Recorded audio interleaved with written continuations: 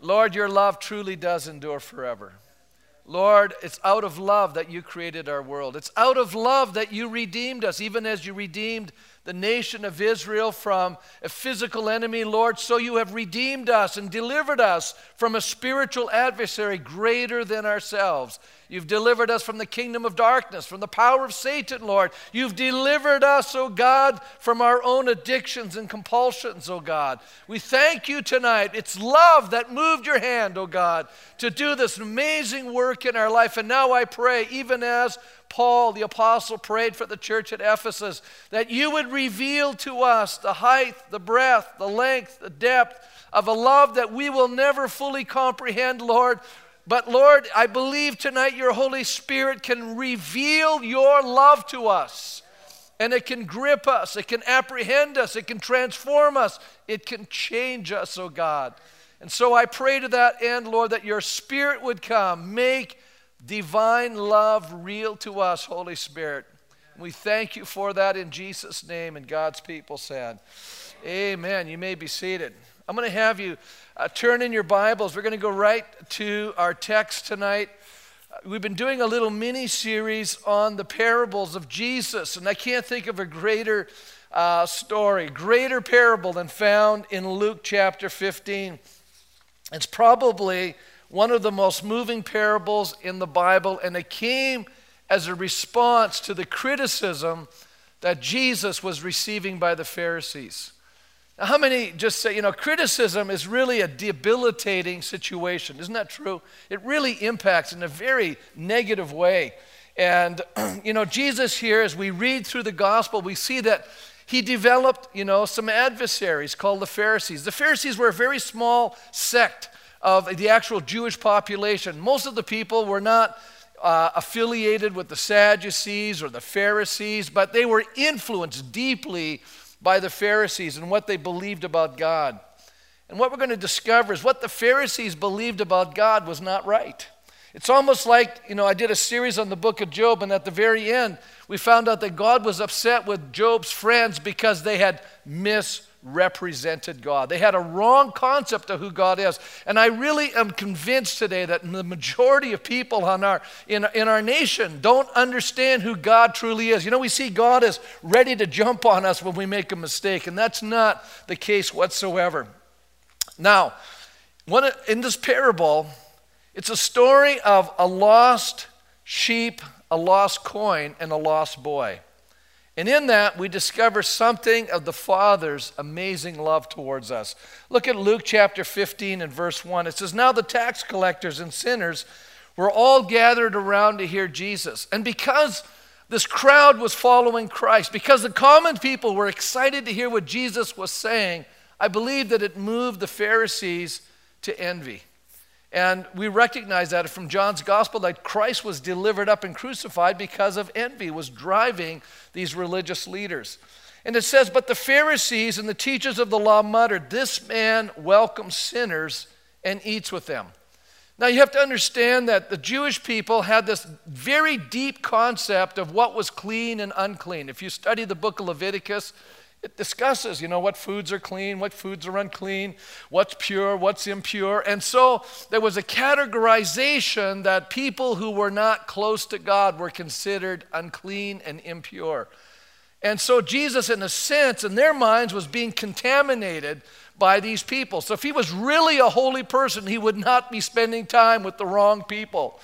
And so Jesus, hearing this criticism, now begins to answer this criticism by sharing this amazing parable. It says in verse 3 here, it says, "Then Jesus, because of this criticism, told them this parable." Look at that verse for a minute. Notice it's in the singular. This is not three different parables. This is a parable expressed in three different ways. And so what we find, first of all, is a story of a shepherd, and of a woman, and finally of a father. The shepherd, it says here in verse 4, loses one of his 100 sheep. It says, "Suppose if one of you has 100 sheep." This is a culture filled with shepherds. They understood what was going on here. And it says, "And you lose one of them. Doesn't he leave the 99 in the open country and go after the lost sheep until he finds it? And when he finds it, he joyfully puts it on his shoulders and goes home. Isn't that beautiful? He finds the sheep. Now, how many know that sheep, have some difficulties? Matter of fact, the book of Isaiah gives us some insight into the nature of sheep.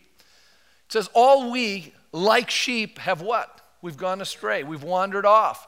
And sheep need a shepherd.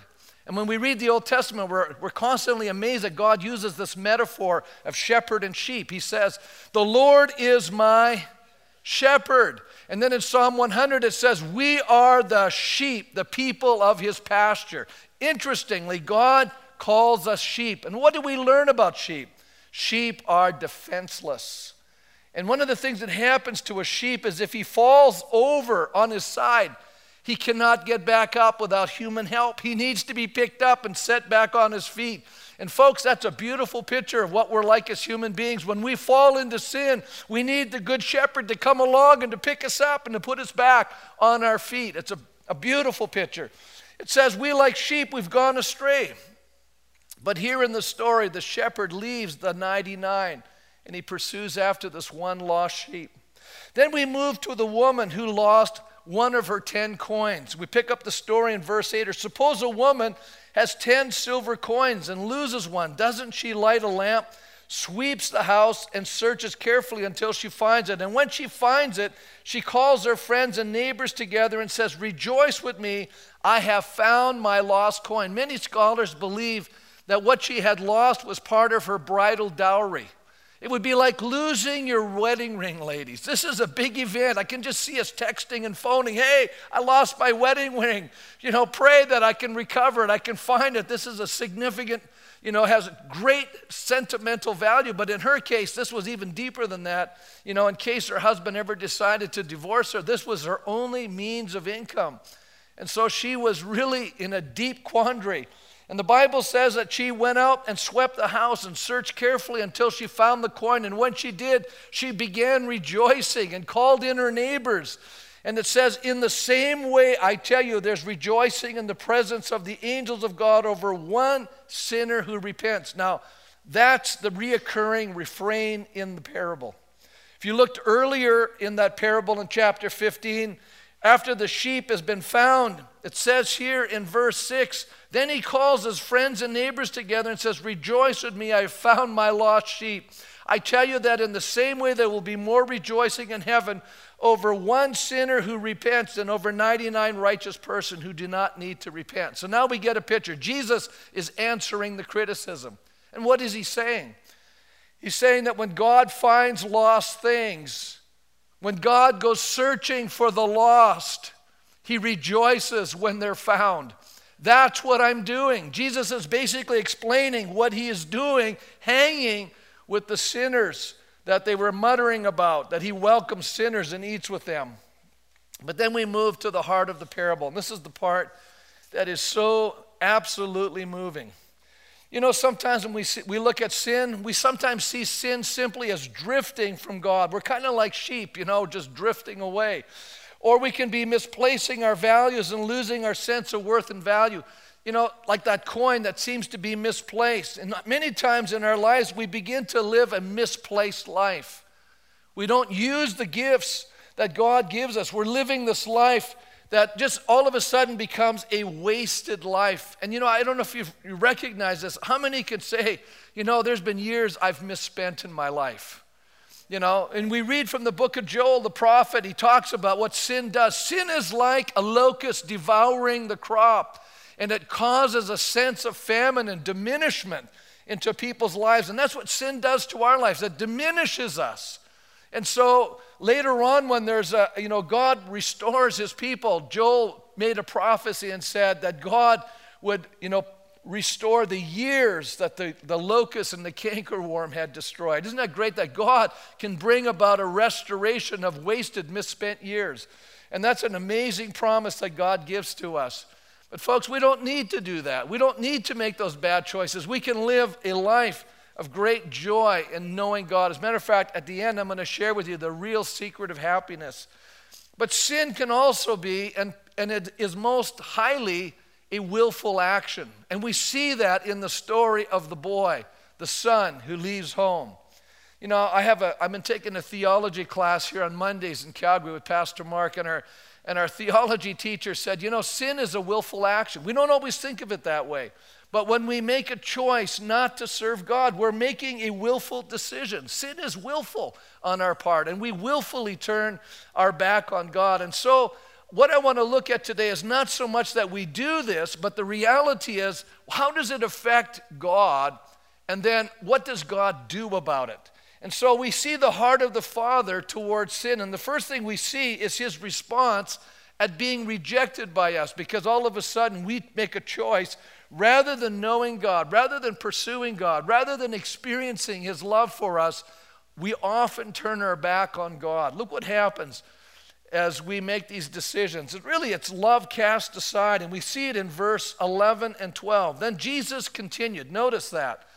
It wasn't that Jesus is starting a new parable. He's actually continuing the same parable. It says, Jesus continued. There was a man who had 2 sons. The younger one said to his father, Father, give me my share of the estate. So he divided his property between his 2 sons.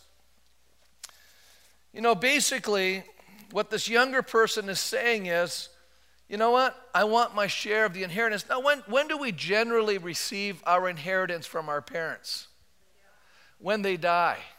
And I'm going to share a little bit from Kenneth Bailey, who is a Mid-Eastern scholar, and he says this: in a traditional Middle Eastern culture, this means, what he's literally saying to his father when he says, give me my share of the estate, he's saying, Father, I'm eager for you to die. Now, how many would really feel, really loved by your child if they said to you, I just wish you would, drop dead so I could get the money? That's basically what he's saying to his father. Now, how many say that's really kind of harsh? It's a little intense, isn't it? And if you were a Middle Eastern traditional father, you know what you would do? You'd strike the boy across the face and drive him out of the house and say, what a disrespectful son you are. That would be your response.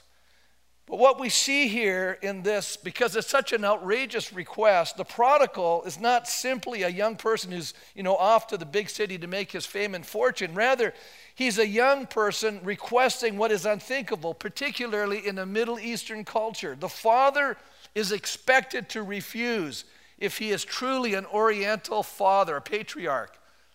But you know what Jesus is teaching these people? God is not like that.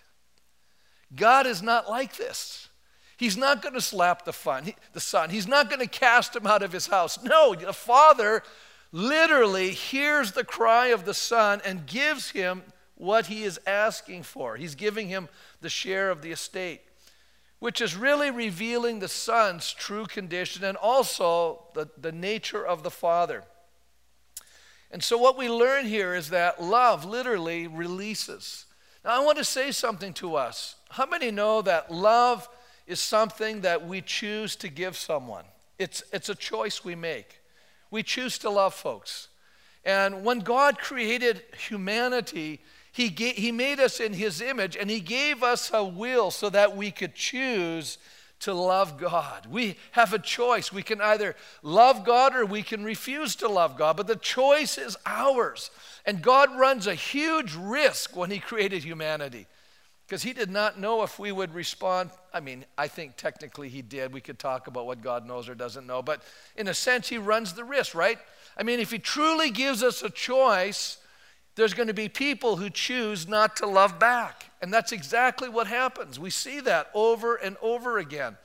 But the Father releases the Son. Now, this cost the Father not only in terms of financial cost, but we can't just measure this in terms of economics.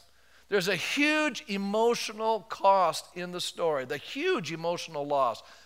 There's probably nothing worse than love's rejection, the pain of love rejected. How many parents have had this kind of an experience where a son or daughter runs away?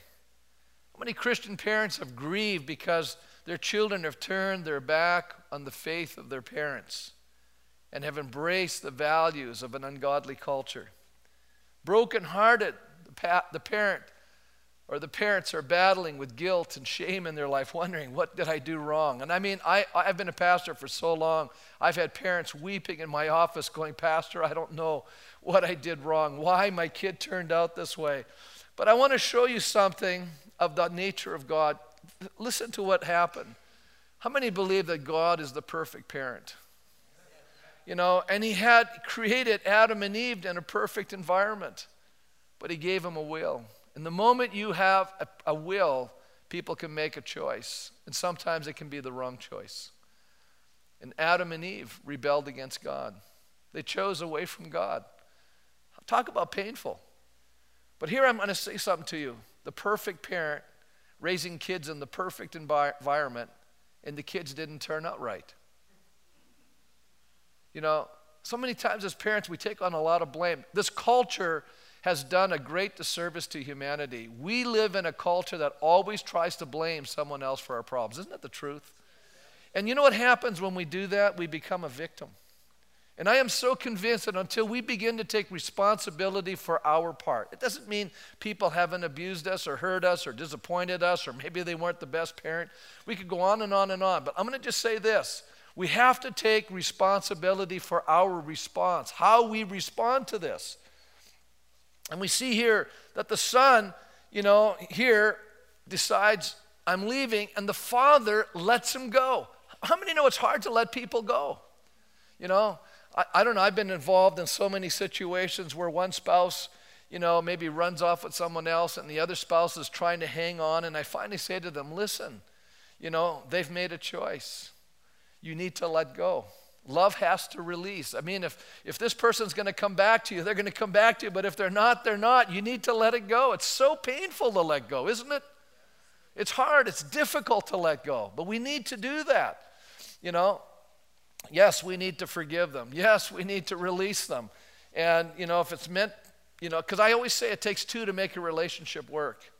And the scriptures teach this, you know, as much as it lies within us that we're to live with all men peaceably. But sometimes there are people who, you know, who are at odds. You know, we can have estranged relationships. We can actually have a right relationship with God, and people can be estranged from us. And yet we've not done anything to, you know, to develop an estranged relationship. And I say to people, listen, if you've done everything humanly possible to have a healthy relationship with this person, don't live in guilt and shame and brokenness.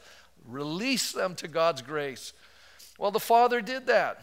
And furthermore, the prodigal gathered all that he has. As the New English Bible puts it, he turned it into cash. This means that he sold part of the family farm. As that happened, how many know this was actually a horrendous thing? But now everyone in the community knew there was a problem in this family.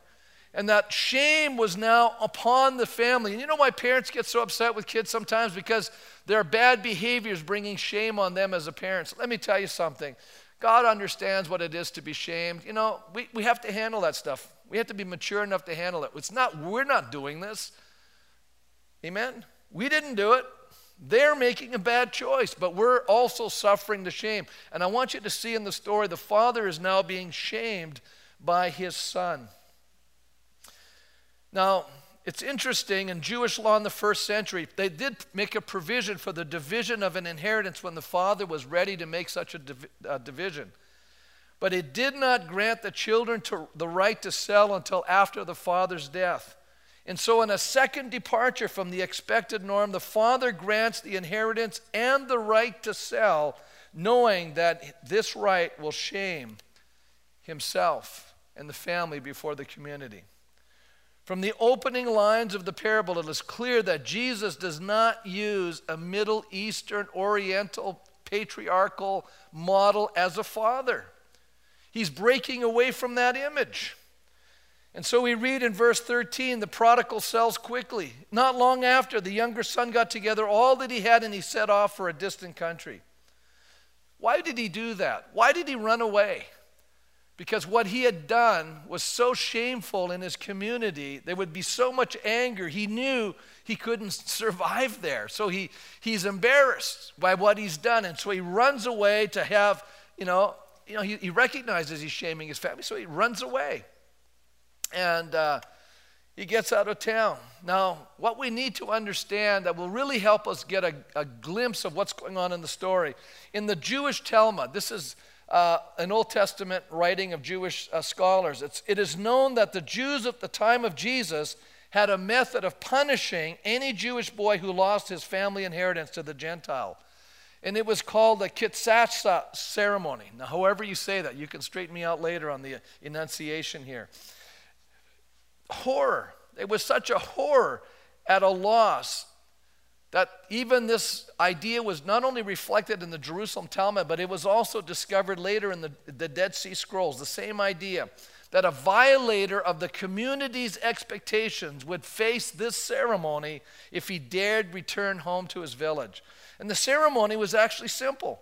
The villagers would bring a large earthen jar, fill it with burnt nuts and burnt corn, and break it in front of the guilty individual. And while doing this, the community would shout, "So-and-so is cut off from his people." And from that point on, the village would have nothing to do with that wayward person. And from the various references to this ceremony, it appears that this ban was even more comprehensive than what the Amish do when they're shunning people. As a matter of fact, when an Amish person is shunned, at least they can actually sit at a separate table. But in this Jewish ceremony, it's a total ban of any contact with the violator of the village because they have violated this code of honor. In other words, when he leaves his village, he's burning his bridges. And as he leaves town, he knows, I cannot afford to lose this money. This is not going to be good for me if I do. And he goes out and he lives in the far country, it says. And not long after that, verse 13, he got together all he had. He set off for a distant country, and there he squandered his wealth in wild living. Wow, wasn't that powerful? And this is where love is grieving. It's not that the son was grieving, but the father was grieving. The father, because he was more experienced and more mature and had greater knowledge, knew that his son was in the wrong space when he left. And he knew that his son was going to do something stupid because he had the wrong attitude. And yet the father let him go. You know, sometimes it's hard to let people go that you know are going to mess up. And you know it. And your heart is breaking for them. And I can see tears in the father's eyes as he's letting the son go. And the son goes out and sure, true to form, he just squanders everything he has. And you know, Proverbs says this, to have a fool for a son brings grief, and there's no joy for the father of a fool. Now, the word fool is not somebody that's just stupid. It's talking about somebody who's morally and spiritually bankrupt. He said this is going to bring grief to the family. And this son is bringing grief to this father. And so we read, he didn't fare too good. I mean, he lived for whom? He lived for himself. He partied. He had a good time. He had, how many know you got a big bankroll? You can do a lot of things. And he lived the fast life. But you know, it cost something to live that life. And eventually he squandered everything he had. And finally he was broke, it said. And then everything disappeared. The parties, the friends, everything he had was gone. You know, Augustine says it this way, the far country is simply forgetfulness of God. I believed when he was in the far country, what he was doing was he had no thought of God in his life. And what's interesting is we can actually be in a far country and be sitting in church. That's an interesting thought. We're going to see that a little later on in the story. You know, because it's about where we're at in our heads and our attitude towards God. Is God really preeminent in our life? Is he the one we're pursuing after? In verse 14 it says, after he had spent everything, there was a severe famine in the whole country. It just so happened that after he was broke, there was no more work, you know. How many remember back in the day here when, you know, we had a recession in Alberta? See, we keep forgetting these things. You know, everything's cyclical. You know, we're booming and everything's great and people are squandering it. And then the day comes when the whole economy changes and everybody is in trouble. And that's where he was at. It squandered everything and now he was in a recession. There was no jobs. Well, he finally begged and found a spot. He was so broke. You know, he had lost everything. And I think too often we see this strictly from a physical or an economic perspective, but I believe it speaks of the entire personality. He was bankrupt. He had no friends, no family, no emotional support. He had no God in his life, and therefore he had no hope. A devastating condition. Spiritually and morally bankrupt. Without dignity, he found a job caring for the pigs, the hogs. A pig farmer. Now, how many know no Jewish person in their right mind would be working for a pig farmer? Because, when you read in the Old Testament, pigs were considered unclean animals. And so the Jews didn't eat pork and they stayed away from it, at least the ones that were trying to serve God. So obviously he was far from God in his thinking, and he finally got a job with one of the pig farmers. Can you imagine? And we realize that they were probably not paying him. And we'll see that in a moment. No self-respecting Jewish boy would stoop so low as to engage in such a violation of the law. But this boy had sunk to an all-time low. Sin always reduces us as people. We lose our self-respect, our sense of self-worth. And I want to just say this, that our culture can talk about affirming and talking about putting self-worth inside of people. But you know what the deal is? You can say all the right things to people, but people deep down inside know if they have value and worth. And I'll tell you how you know you have value and worth. When you're living right, when you're doing what's right, when you can live with yourself, when you can look at yourself in the mirror and say, you know what? I'm living the right way. There's a sense of value in that, a sense of respect, a sense of self-worth. And this boy didn't have it. He had lost it. The Bible says that, he longed to have his belly filled with the pods that the pigs were eating. It says in verse 15, he went out and hired himself to a citizen of that country. Obviously, it was not a Jewish place. It was a Gentile place, who sent him to his fields to feed the pigs. And he longed to fill his stomach with the pods that the pigs were eating. How many say that's pretty low? Now, how many have ever fed what pigs eat? I've gone out with some of my family members and we fed the pigs. You don't give the pigs the best food. That's kind of the leftover stuff, right? The junk. It's usually a bunch of stuff sitting in a pail and you throw it in the thing and the pigs come running up and they eat it. And can you imagine lusting after that? You have to be pretty hungry to want to eat pig food. That's all I got to say. You got to be pretty hungry to want that. And then it says this little statement there. It says, but no one gave him anything. See that little expression? In other words, he wasn't being paid. Maybe he was getting room and board. Maybe he was just kind of on starvation wages, just holding himself together. And then we realize there's a change in the story, and we're going to begin to see how love begins to prevail. And here the prodigal, he came up with this plan. I'll get a job. I'll pay back what I'd squandered. And so he went to work for the pig farmer, but no wages. And so he now moves, he's becoming even more desperate. You got to get a sense of the story. He's getting desperate. How many here have ever been in a despairing, desperate situation? I mean, you wouldn't even think of doing this if you were on top of things, but you're at an all-time low and nobody cares. And you have nothing and you are absolutely desperate. This is the condition of this young son is in. He's desperate. The Bible says he comes to the second game plan. Verse 15, when he came to his senses, he said, how many of my father's hired men have food to spare? And here I am, starving to death. He remembers the father's house. That's a good step. He remembered the father. What does that tell you? When he left home, he had forgotten the father. He had no thought of the father. You get a picture of this. This guy's emotionally disconnected with his family. He's emotionally disconnected. What we're going to see with the one who loved him the most. This is amazing. So his first plan, becoming a pig herder, is not working. And the text deliberately affirms that no one gave him anything. So as a pig herder, he's not being paid. And the first century Jewish reader knows the prodigal's got to earn the money he wasted in order to avoid the ceremony. Because he knows if he comes home, the first thing those villagers are going to do is run out and they're going to ban him. They're going to shame him. But he's so desperate, he goes, there's only one place I can find a job. And I know my dad even treats the hired servants better than anybody I've ever seen. I'm going to go home. I'm going to try to bend my father to my will. I'm going to try to talk my dad into giving me a job so that I can earn the money, so that I can pay back, so that I won't be shamed in the eyes of my community. And so he moves on. He goes home. In a sense, it's a self-serving plan. You say, why is that? Because he's still thinking about himself. He's not even considering what he's done in the wake of his absence. He hasn't considered how he's impacted his own father. And perhaps the most theologically damaging traditional misunderstanding of the parable is in the popular perception of the phrase, he came to himself. I know, I've had this viewpoint, but I've changed it. You'll see. This has long been interpreted, he repented.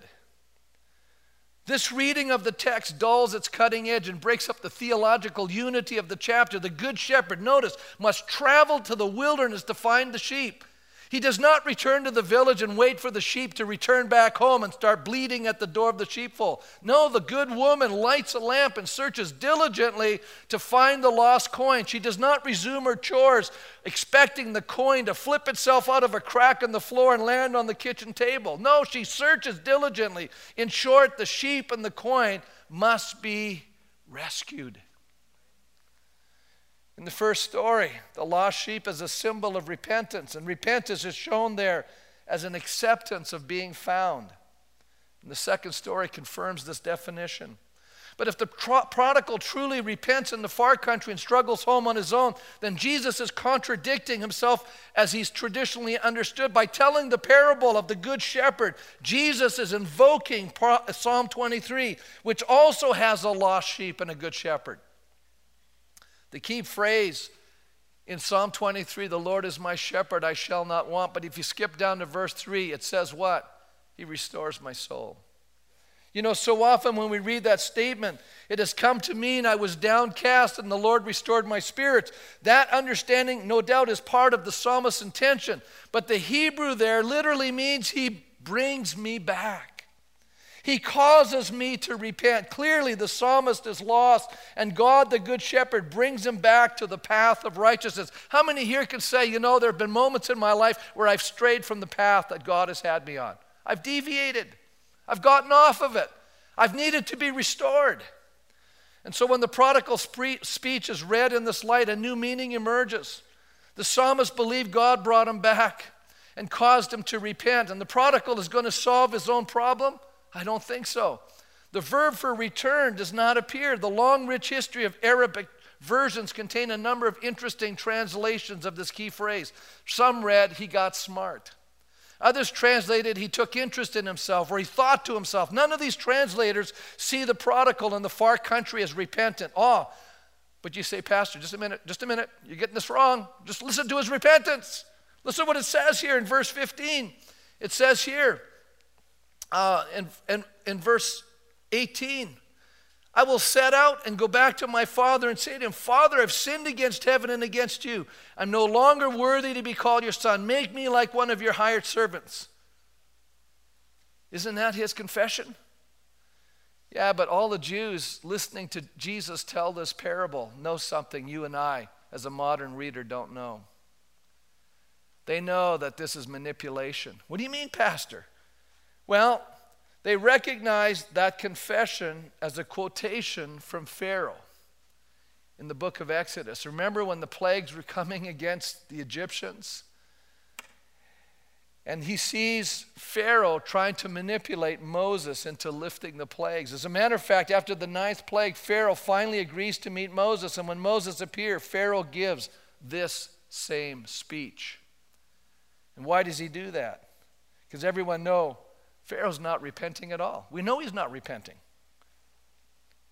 He's simply trying to bend Moses to his will. It's very powerful. See, we don't get this, but they got that. They know this is not a repentance. I'll tell you where he's repenting. You'll see it in a minute.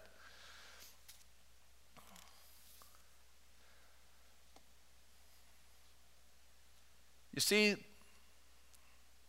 the young son thinks he will be saved because he does the right thing. Do you know how many people have I talked to over the years and I said, you know, you need to come to Jesus just as you are. And they said, you know, Pastor, I'll get my life right with God when I get my act together. And folks, we never get our act together. You see, the law can't save us. Only grace can. You know, he thinks he can manage. But is the loss of money the real problem? Or is that just a symptom of a deeper problem? I think it's just symptomatic of his relationship with his Father, because you know what? The Son had written off the Father years before. The Son had been so alienated from the Father. The Son was living solely for himself. The Son could care less about the Father. He'd already told him, I wish you were dead. I wish I could just move on with my life. He had written the Father off. So it's not just about having the money. See, the Son is back there trying to figure a way to somehow get in a good standing with the society in which he was living in. He does not consider the Father's broken heart and the agony of the rejected love that his Father has endured. He's had no thought of that. While talking to himself in the far country, he evidences no shame or remorse. If he's a servant standing before his master, his plan is somehow adequate. If he's a son dealing with a compassionate and loving father, his solution is inadequate. And so the prodigal now is steeling his nerves. He's coming home. It's amazing what God will allow us to get to. Let me just move on here to the second point. We see the Father reconciling with his Son. I want you to notice it's the Father that does it. Here's the story. This makes so much sense to me. Look what happens in verse 20. So when he got up, he went to his father. But while he was still a long ways off, his father, what? Saw him. What does that tell you about the Father? He was looking. He was waiting. He was waiting for the day when the Son would show back up. He was hoping. He was praying. He was trusting. He was waiting. And there came a day. And while he was a long way off, he could see his Son coming. And then the Father did something unthinkable. The Father did something so strange. It's so amazing. When Jesus tells this, it shocks the hearers as he tells this part of the story.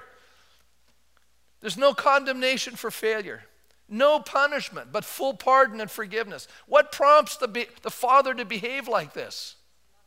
His love. The Bible says God commended his love towards us, and that while we were yet sinners, Christ died for us.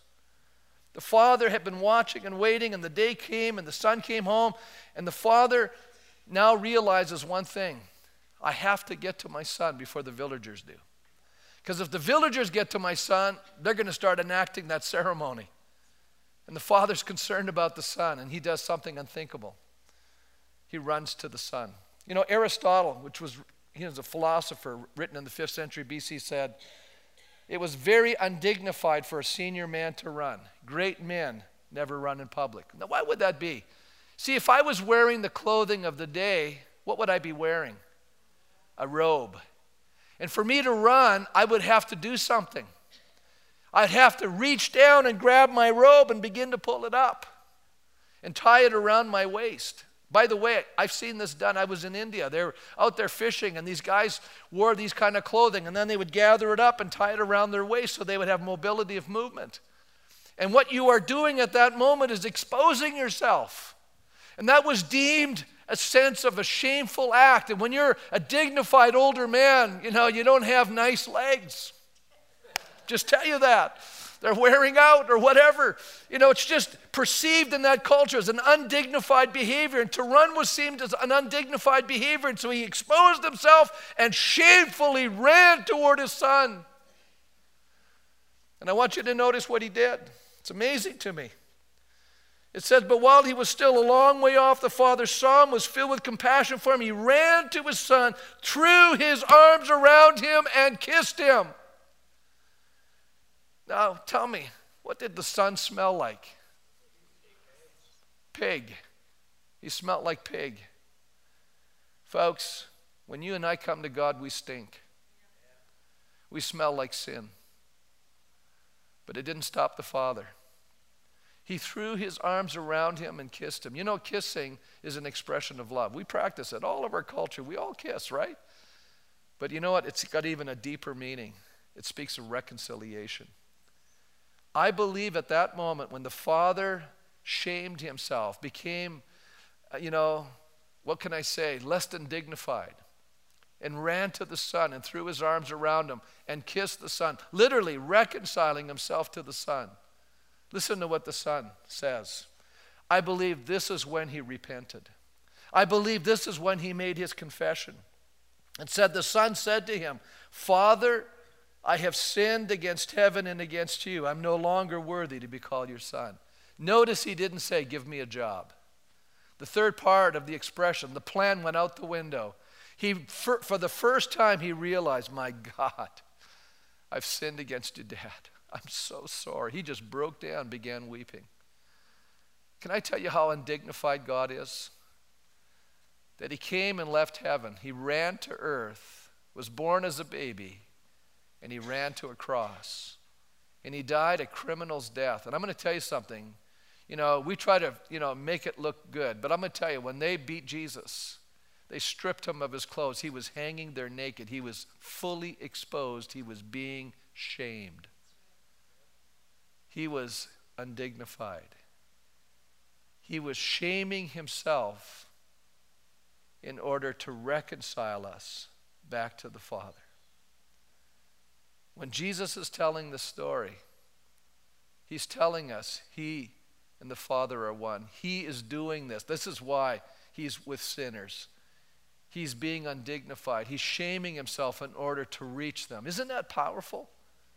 This is so moving to me. This is amazing love. You know, the Bible says God commended his love toward us, and that while we were still sinners, Christ became undignified and shamed himself and ran to us and threw his arms around us and kissed us to reconcile us to himself. Man, this is powerful. The action of the Father is one of compassion. That's what love in action is. And then what does he do? We read for the third time. The Father breaks the mold of the Middle Eastern patriarchy. He takes the bottom edge of his long robes. I've already said that. Falls on the neck and kisses him. And we've already said all this. Okay. We're back to the beginning. But let me just say this. He then gives him a robe. You know, that robe represents something. In the New Testament, we've been given a robe called righteousness. We've been clothed with God's sinlessness. This is amazing to me. You know, it's an exchange. God takes our sin on himself, and we get his righteousness. How many goes, that's a little unfair exchange, isn't it? For God, it's unfair. For us, it's absolutely marvelous. You know? And then what does he do? It says, in the story here, it says, the father said to the servants after the son confessed, I'm no longer worthy to be called your son, but the father said to his servants, quick, bring the best robe and put it on him. Put a ring on his finger. You know, the ring is a signet ring. And in the ancient times, they would write and they would use scrolls and they'd roll them up, and then they would put a wax seal and you'd use a signet ring to press your seal on the wax. And that was a sign of your authority. Your name speaks of your authority. What is the Father saying? I have restored to you the authority of being my son. And listen to what John writes in his gospel. But to as many as received him, to them gave he the authority to become the sons and daughters of God. That's amazing. That is absolutely amazing to me.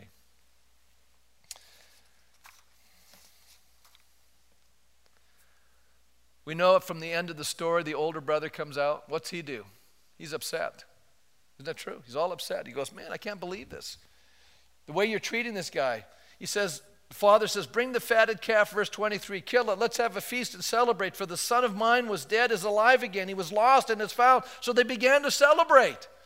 Meanwhile, the older son was in the field. When he came near the house, he heard the music and the dancing. So he said to one of the servants, hey, what's going on? And the servant said, your brother has come, and your father has killed the fatted calf because he has him back safe and sound. And the older brother became happy and rejoiced.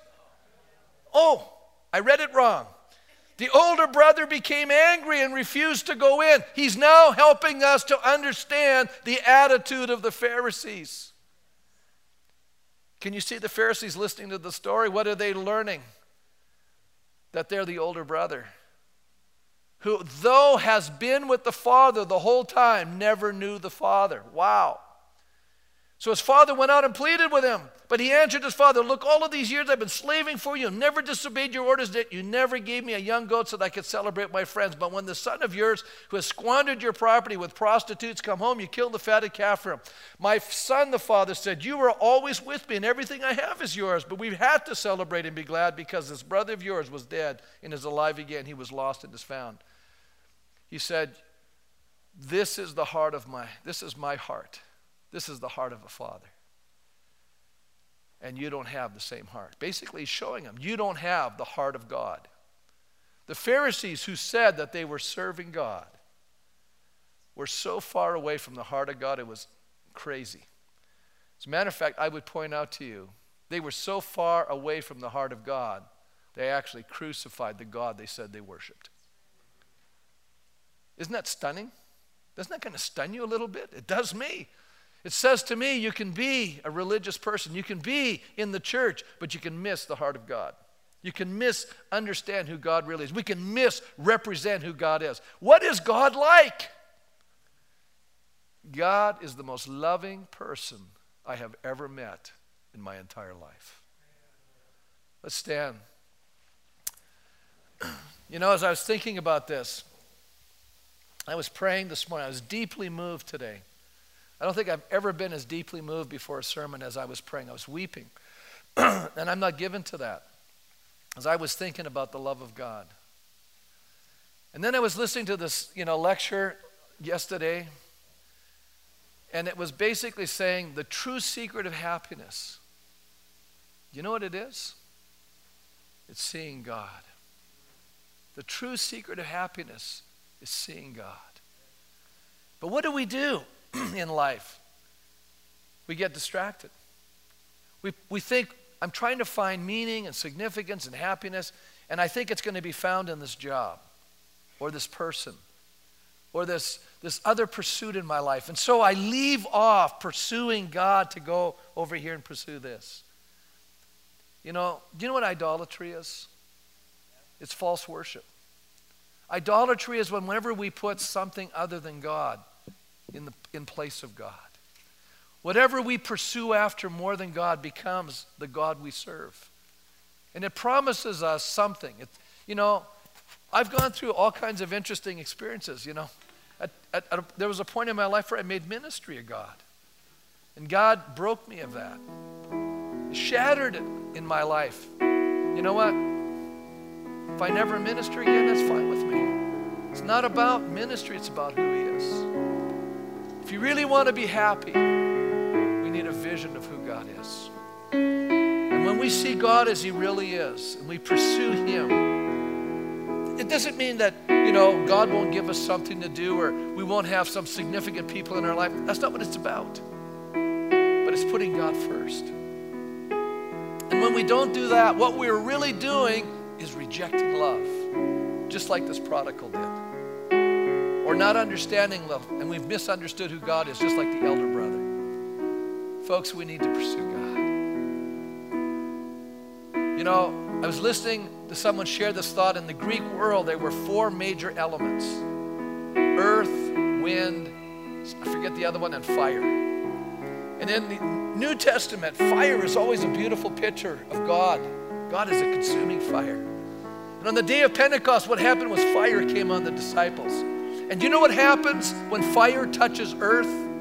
Well, let me give you this picture. Just think of this piece of metal, which represents an earthly element. And you know what happens when you put metal into fire? You know what happens as that fire begins to take, the metal begins to take on the properties of the fire. You begin to see the glow of the metal. You can begin to see this refining process. You begin to see something happening to this metal. It's being changed by the fire. And my prayer today was for us, oh God, that your fire, your grace, your love would touch us earthly beings, and there would be a transformation inside of our souls because love had apprehended us, and that we would be on fire. And I'll tell you, when the early disciples on the day of Pentecost, when the fire of God came down from heaven, something happened inside of these people's lives. They were never the same again because fire, the presence of God, came within them. My prayer for you tonight is to say, oh God, you know what? I'm not where I want to be. I'm not where I should be. But you know what? I know one thing about my God tonight. He's an undignified lover. If I even begin to move towards him, he's going to run towards me. Wow, is that amazing or what? I'm going to ask you to do a real brave thing tonight, because I think sometimes we have to take a physical step to demonstrate where we're at in our lives. And don't worry about what people think or say. Who cares? It's about us and God tonight.